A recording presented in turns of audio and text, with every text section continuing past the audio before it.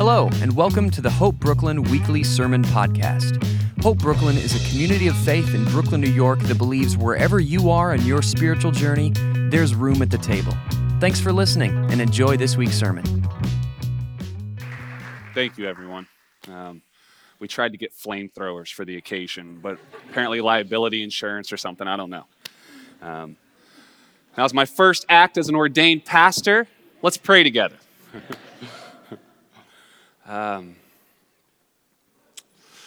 I've just been overcome this week, Lord, by the thought that God, all you desire is really good relationship. That's the essence of who you are. That's the essence of life. You desire relationships between one another, relationships in our society, relationships between us and you that has no separation between it. For every person in this room, whether they're here for the first time or the umpteenth, would they hear your voice that says, it is so good that they are here today? You are most welcome. That as we sing these songs, that the purest response that we can give is gratitude. Gratitude that there is such a thing called being alive.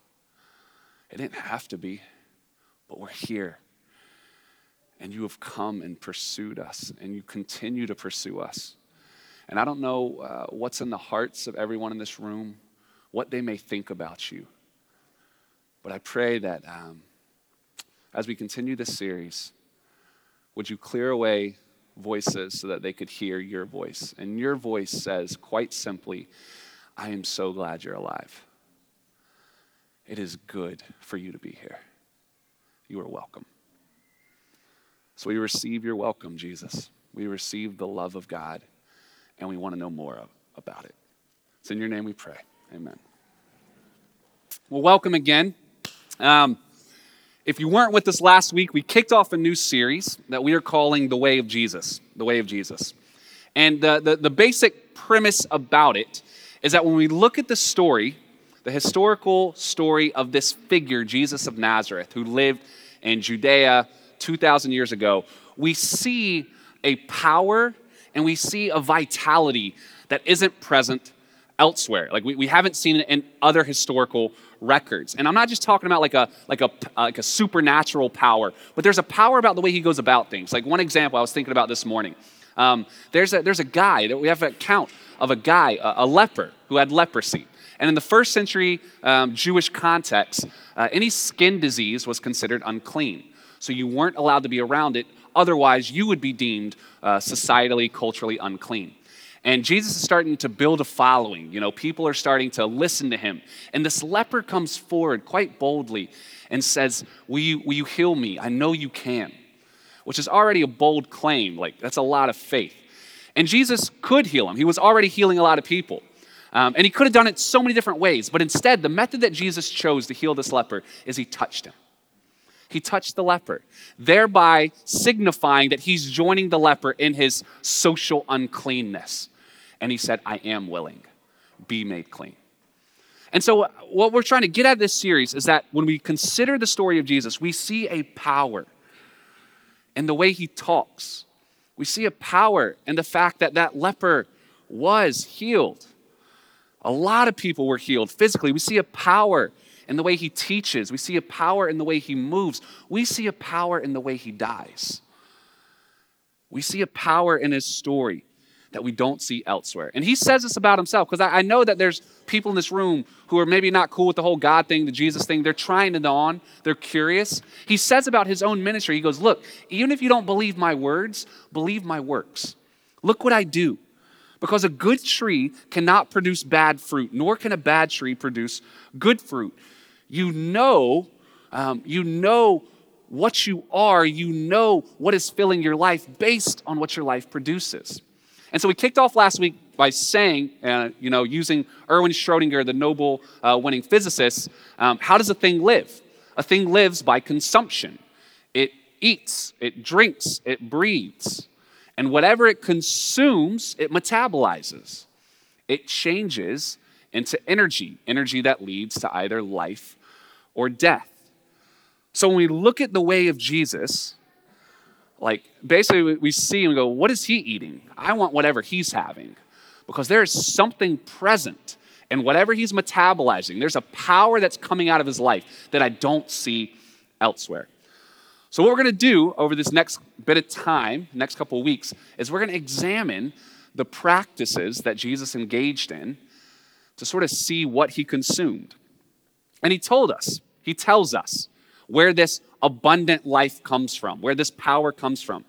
From John 5, he writes, "Very truly I tell you, the Son can do nothing by himself.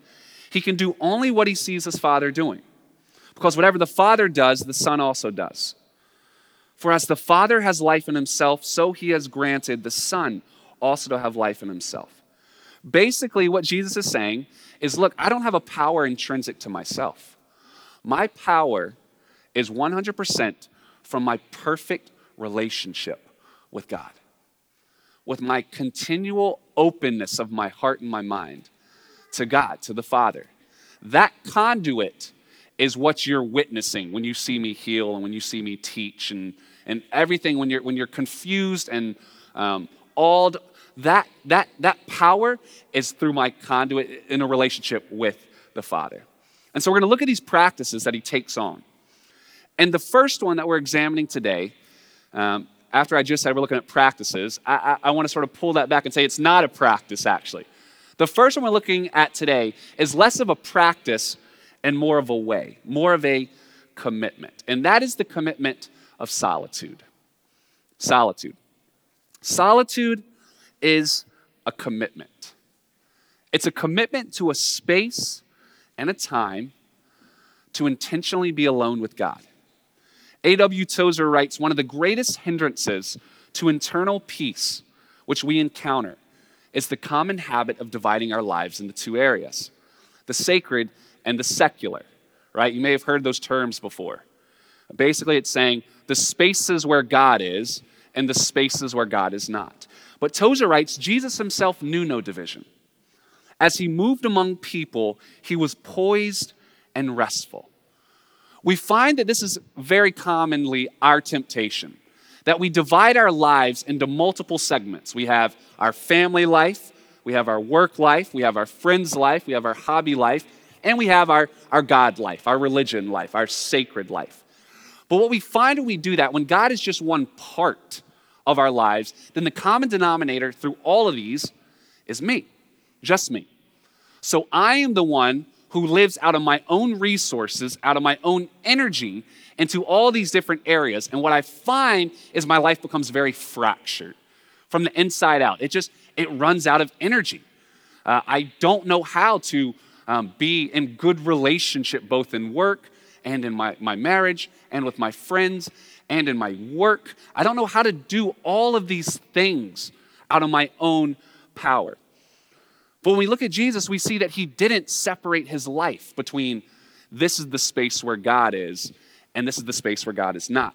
That's not the way he did it. Rather, God wasn't one, slice of pie in the pie chart. God was the source of his life. So wherever he went, whether he went to family or whether he went to work or whether he went to hobbies, he didn't go on his own power and he didn't leave God behind. That relationship, that conduit was constantly being tapped and accessed wherever he went, which means there are no secular places. There are no godless places. And this is the paradox of the commitment to solitude, which is why I call it a commitment. This is the paradox. The more you commit to separate yourself from the world for intentional times and spaces to be alone with God, the less separated your world feels.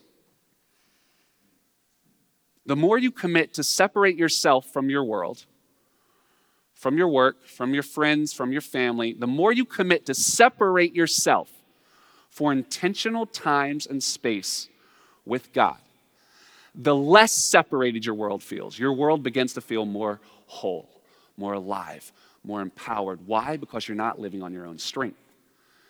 You're bringing your relationship with with life, with God into those spaces. So I love the way Wendell Berry puts it, who's a poet, an agriculturalist, and a prophet.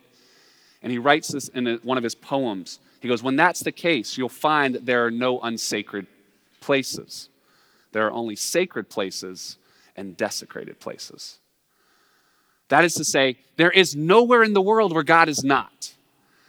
There's only places where God is allowed to move and act freely, and there are places where God is not allowed to move and act freely. And solitude trains us to know this, that the world is not divided between sacred and secular, not at all. It's divided between where God is allowed to move and desecrated where God is not. So that's what we see in Jesus. We see someone who has intentionally structured his life, who commits himself to space and time to get away from it all and to be alone with God. And in that commitment, he brings whatever he finds there, he brings that into his ministry. He brings that into his life. So that's why he says ridiculous stuff. And we're like, I don't know how to interpret that. And that's why he does things like touch a leper and heal him. So he simultaneously makes the leper clean and also makes himself unclean. I don't know what to do with that, right? It comes out of that relationship with the Father. And just a couple examples from the Gospels, kind of picked out of random. Luke 4, verse 1 and 2, or just verse 1. Jesus, full of the Holy Spirit, left the Jordan and was led by the Spirit into the wilderness, where for 40 days he was tempted by the devil. He went by himself. Later on, or in Mark's Gospel, we read very early in the morning, while it was still dark, Jesus got up, left the house, and went off to a solitary place where he prayed. Luke 5, yet the news about him spread all the more, so that crowds of people came to hear him and to be healed of their sicknesses. But Jesus often withdrew to lonely places and prayed. You see this constantly throughout the stories about him. It's the first thing he does after being commissioned by God. He withdraws to lonely places to recharge. He withdraws to solitude to grieve. He spends a night on a mountain by himself before he calls his 12 disciples. In distress, it's this regular rhythm he intentionally incorporates into his life, moments where he separates himself from everything and goes and gets alone in solitude. What's he doing there? What's he doing? Well, as he says, I have no life in and of myself. I can do only what I see the Father doing. I can do only what I see the Father doing. So solitude is a commitment, but it's a commitment to a conversation with God. It's a commitment to a conversation with God. And I think what's so interesting as I was looking into this, I was reminded of an interview from the On Being podcast with Krista Tippett. And she had this it was a really fascinating, you should go listen to that podcast. It's really good, by the way.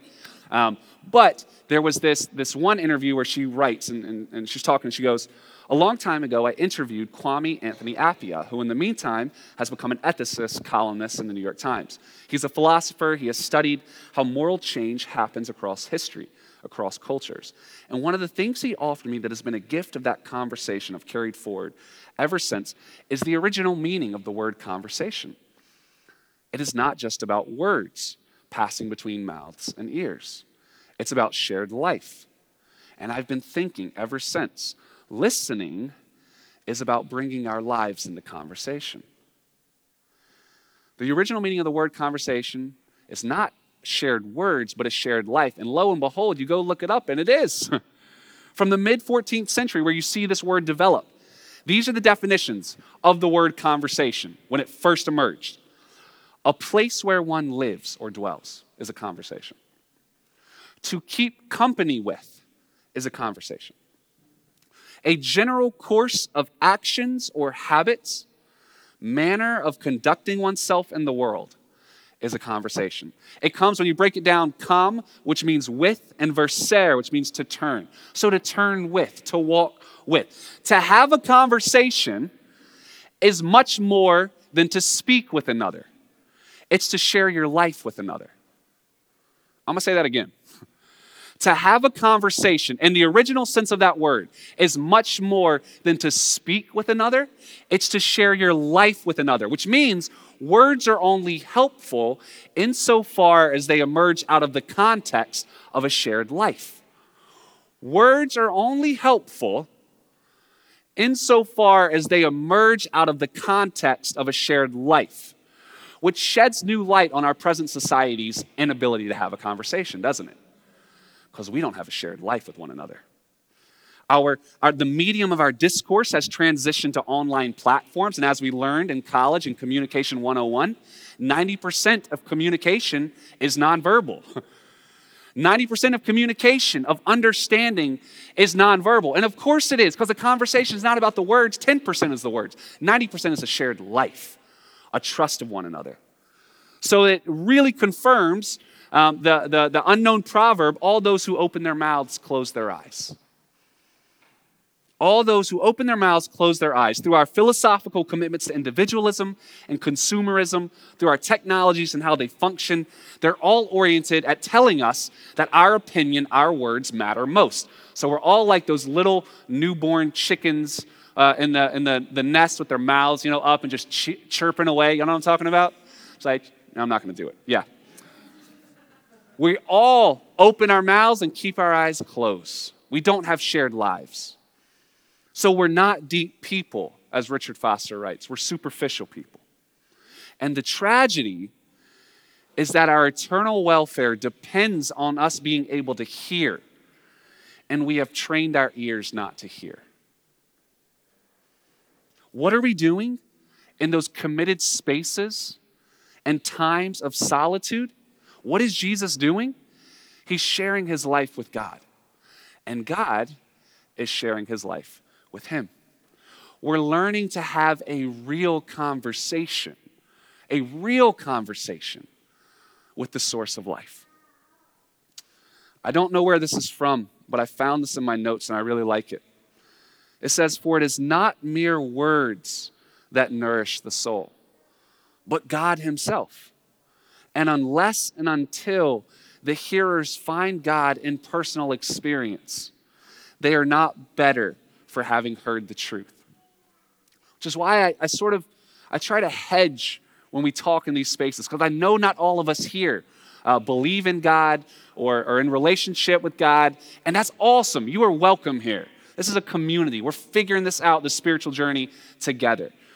But I sort of hedge on this because I recognize that even words can be unhelpful if they aren't coming from a shared life. That words sort of confirm what we've already experienced in the conversation that we're having with God.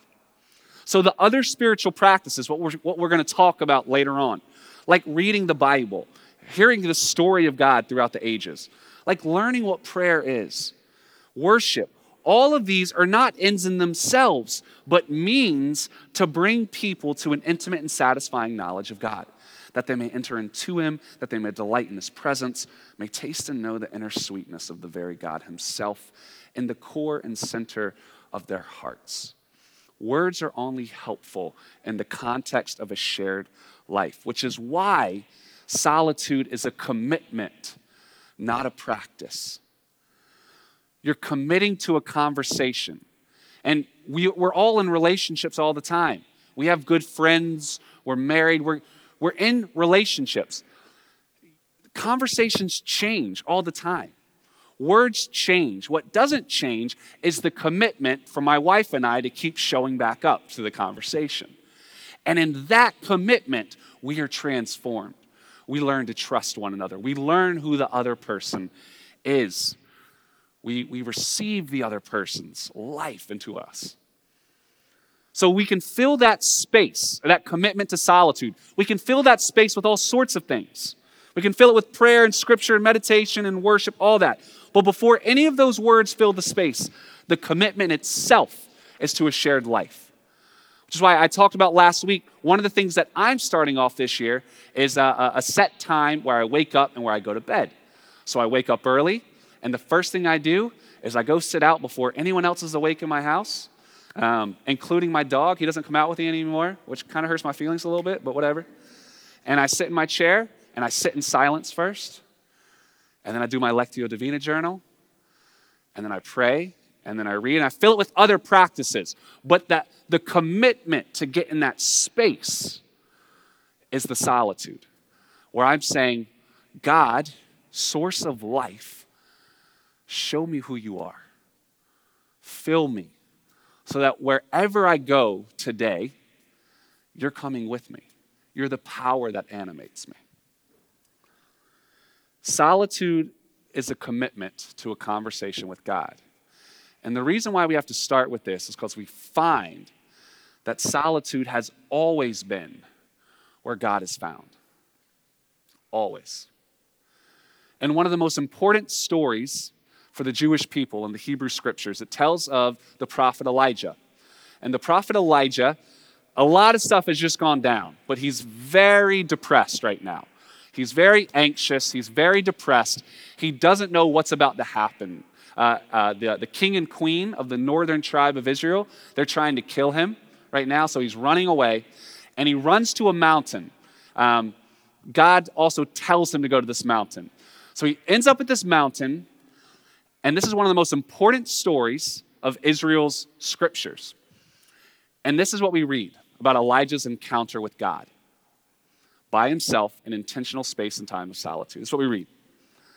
The Lord said, "Go out, stand on the mountain in the presence of the Lord, for the Lord is about to pass by."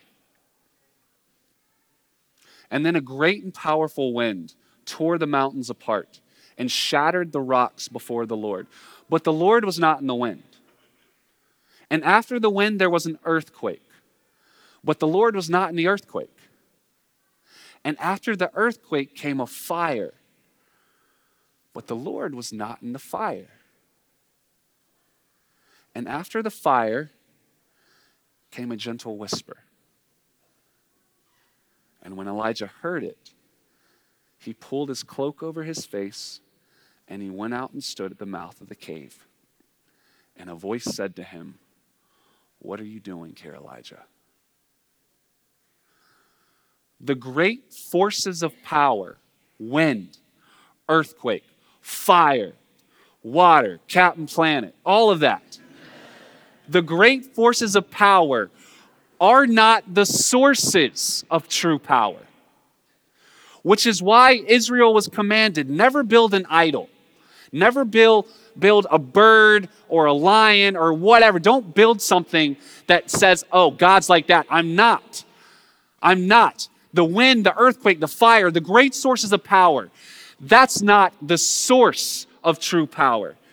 The Creator is the source of the power for the wind, earthquake, and the fire. And He is found, the impetus is found in a gentle whisper. Or, if you read it in the original Hebrew, a better translation that you see in other translations might be sheer silence. The Creator is found in sheer silence. God is spirit, and God created the heavens and the earth from sheer overflow of His own substance, His own life. But God is not the heavens and the earth. The heavens and the earth, and us included, we flourish only insofar as we are connected to the Creator, who is sharing His life with us. The wind, the earthquake, the fire, their power flourishes only insofar as the sheer silence has given them ability to flourish. We come alive, friends, when we have a conversation with God who is found in silence. And I don't know if you caught this. Check this. There was the sound of sheer silence, and then we read, Elijah heard it. Elijah heard the silence, and he put the cloak over his head and he stepped out.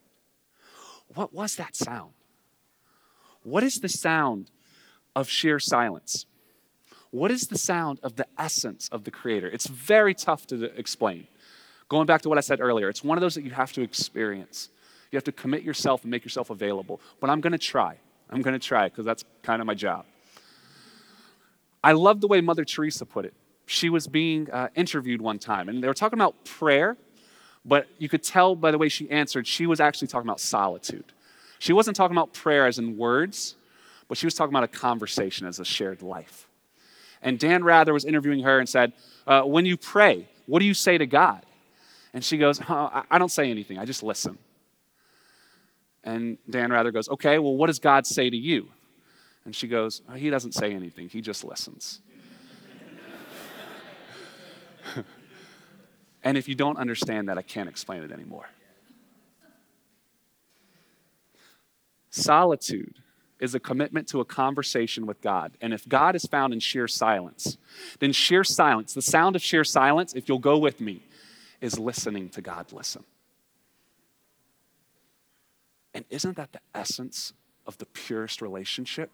Don't all that we want is to sit before someone else and stare them in the face, and both of us remain quiet and neither of us feel awkward in each other's presence? That's an acting exercise. I did it in 6th grade acting class. It's really hard. Try getting nose to nose with someone and remaining completely silent and staring them in the eyes and not turning your face away in shame or embarrassment, but looking and affirming through your look without a word, it's good that you're alive, and them affirming the same. It's good that you're alive. Listen to God listen. That is the sound of sheer silence. If we're not too proud to look for it, we can find it in The Wind in the Willows, that classic text, which basically tells a story about mole and rat who don't do anything. They're friends, and it's awesome. And there's this scene where mole hears something, but rat doesn't hear it. And it just feels like it's silence. And mole's like, do you hear that? And rat's like, it's just silent. And they're in a boat, and they're going down the bank. And he's like, no, there's something. And rat doesn't know what's going on. And then we read this. Then suddenly the mole felt a great awe fall upon him, an awe that turned his muscles to water. He bowed his head and he rooted his feet to the ground. It was no panicked terror. Indeed, he felt wonderfully at peace and happy. I love this line. It was an awe that smote and held him. It both destroyed him and held him firm. And without seeing, he knew it could only mean that some august presence was very, very near.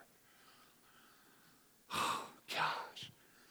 It turned his muscles to water. The sound of sheer silence. To listen to God listen. It's a moment that I had once. My father-in-law is a sailor. And a couple summers back, he chartered a sailboat. And we went up from Seattle into the San Juan Islands, which are beautiful. But it's like this archipelago of islands, small islands that you can sort of dock your boat in and sleep on the boat. And there was this one island we went to, and it was totally uninhabited. There seemed to be no, even though there was tons of plant life, there was no animals really. You couldn't hear the sound of birds. It was just a small island. It was beautiful. And I got up, and I started walking around by myself. And friends, I've never been in an environment, especially when you live in New York, as we all know, but I'd never been in an environment that was so quiet. The silence was going to impress me, compress me, and destroy me. It was so quiet. And as I walked slowly, couldn't even hear my feet, I was suddenly very overcome with the sense that I was seen. Maybe similar to mole, I was seen, and it was good that I was taking a walk in the silence. I'm seen, and it's good that I'm alive. And in that moment, I recalled the very first chapter in Genesis, where we're told that God once walked with us in the cool of the garden. Friends, I can't describe his voice. I can't, because it's sheer silence. It's the sound of listening to God listen. You have to commit yourself to a conversation. You have to commit yourself to a shared life with God in solitude. And that committed conversation, that is then filled with all the other sounds. That is then filled with the sounds of worship when we sing hallelujah, and the sounds of the text when we read the story of God's historical interaction with the world. It's filled with all those. But God's not those. He's deeper than that. He's the source that gives life to all of that. And this is what Jesus consistently did throughout his ministry, over and over. It was the refueling of his power so that all the healing, all the teaching, all the awe-inspiring moments were but an overflow of the sound of silence, but an overflow of that conversation where he consistently listened to God listen. That's what filled him when he got up and went to the mountainside early in the morning to pray. So that's your first step. I know we've already sort of, put the cart before the horse a little bit and gone with the Lectio Divina and prayer. And those are part of the practices and are awesome. But your first step is this commitment to a space and a time to be alone with God, just you. And I can't say fully what you'll hear. But I don't want to leave you hanging. I want to give you a hint for those who have never experienced it. When this great awe comes by and your muscles turn to water and you feel like you're going to be smote and yet held firm in this peace. Because I do think there is one word that best characterizes listening to God listen. When you stare each other in the face and you're silent. I do think there's one word that is the core and the substance of God. And it's this word that we see dripping in Jesus' life, even if we can't name it. I want to invite the worship team back up as I finish this last quote. Because I want to end today with a line from G.K. Chesterton's book, Orthodoxy, which is a great book. And this is how he concludes his story. He's basically making a case for Jesus. And this is what he concludes. And I think what he's getting at is just what I'm saying. That what Jesus heard, what Jesus encountered when he went on the mountainside to pray, what Mole encountered of that presence, what I encountered on the San Juan Islands. This is the word that best characterizes what you're going to encounter when you get alone with God. And I know some people in here might be really afraid. It's like, I haven't been alone with God in a while. What's he going to say? This is what you're going to experience. Chesterton writes, the tremendous figure, meaning Jesus, the tremendous figure which fills the Gospels, he towers in this respect above all the thinkers who have ever thought themselves tall. His power was natural, almost casual. The philosophers, they're proud of concealing their tears. He never concealed his tears. He showed them plainly on his open face at any daily sight, such as the far sight of his native city, Jerusalem. Yet he concealed something. Heartless businessmen and powerful politicians, they're proud of harnessing their anger. He never restrained his anger. He flung furniture down the front steps of the temple, and he asked people how they expected to escape the fires of hell.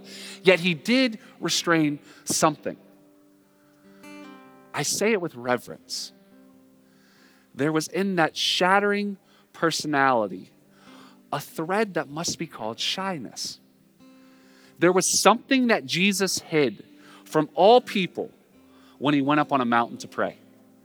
There was something that he covered constantly by abrupt silence or his incessant need for solitude. There was some one thing too great for God to show us when he walked upon our earth. And I often think it was his joy. Joy is the serious business of heaven. And I like to imagine when I finish this, that Jesus, getting up early in the morning, tired, bedraggled, escaping the ministry, escaping the crowds, making his way in the silence up the mountainside, finding a perfect place of silence, falling onto his knees, opening his hands, and bursting into laughter as the Father and the Spirit show up. Because the source of life has to be joy. Who creates something but not from an overflow of happiness? What you're going to hear when you get quiet with God, no matter how afraid you are, you're going to hear the same thing that made Julian of Norwich exclaim, "All shall be well, and all shall be well, and all manner of things shall be well." You're going to hear the source of life as you listen to God listen, as you stare into that face. You're going to hear and experience something from the inside out erupt, such that the purest expression of that, as we sang, will be hallelujah. Your heart will burst. You'll cover your face, laughing and crying, trying to hold it all in. And then who knows what will happen next? Then the conversation will unfold. But today, our invitation is to a committed space and time to share our life with God. So would you close your eyes with me?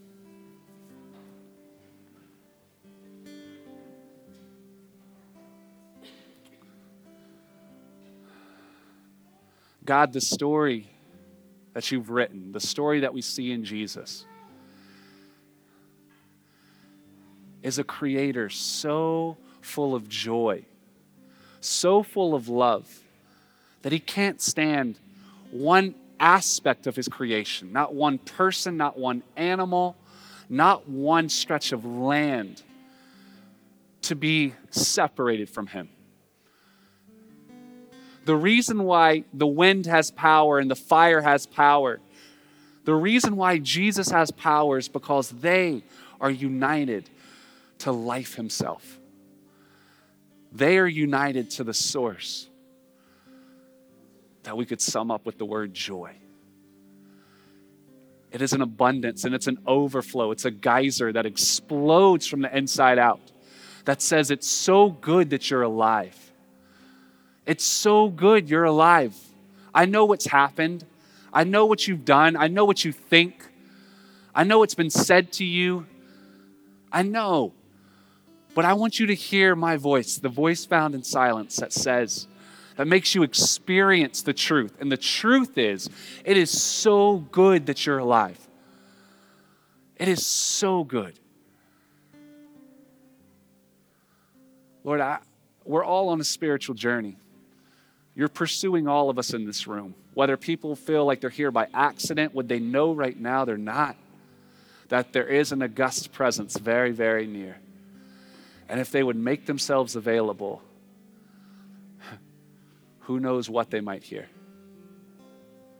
And for those of us who have been on this journey and as we step into 2019 as a community, as you're inviting us into these set practices and times to get alone with you, would we experience what Mole experienced? Would we experience that presence in the silence that melts our muscles to water and that perhaps makes us laugh from how ridiculous this thing called grace is?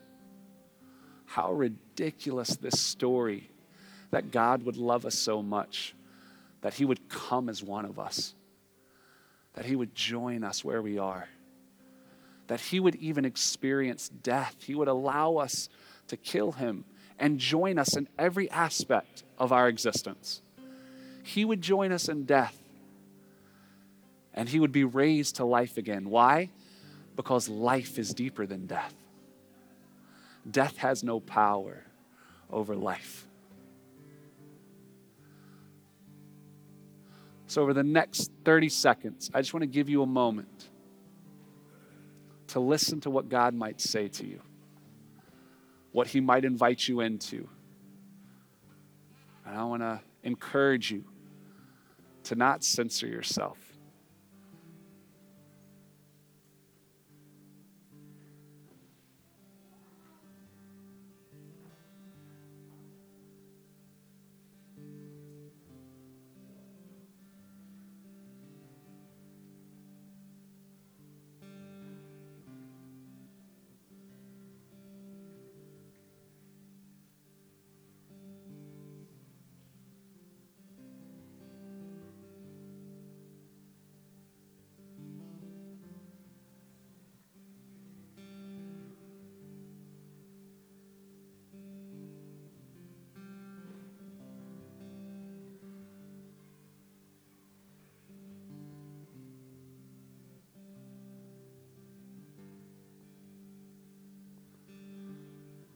The Lord says, draw near to me, and I will draw near to you.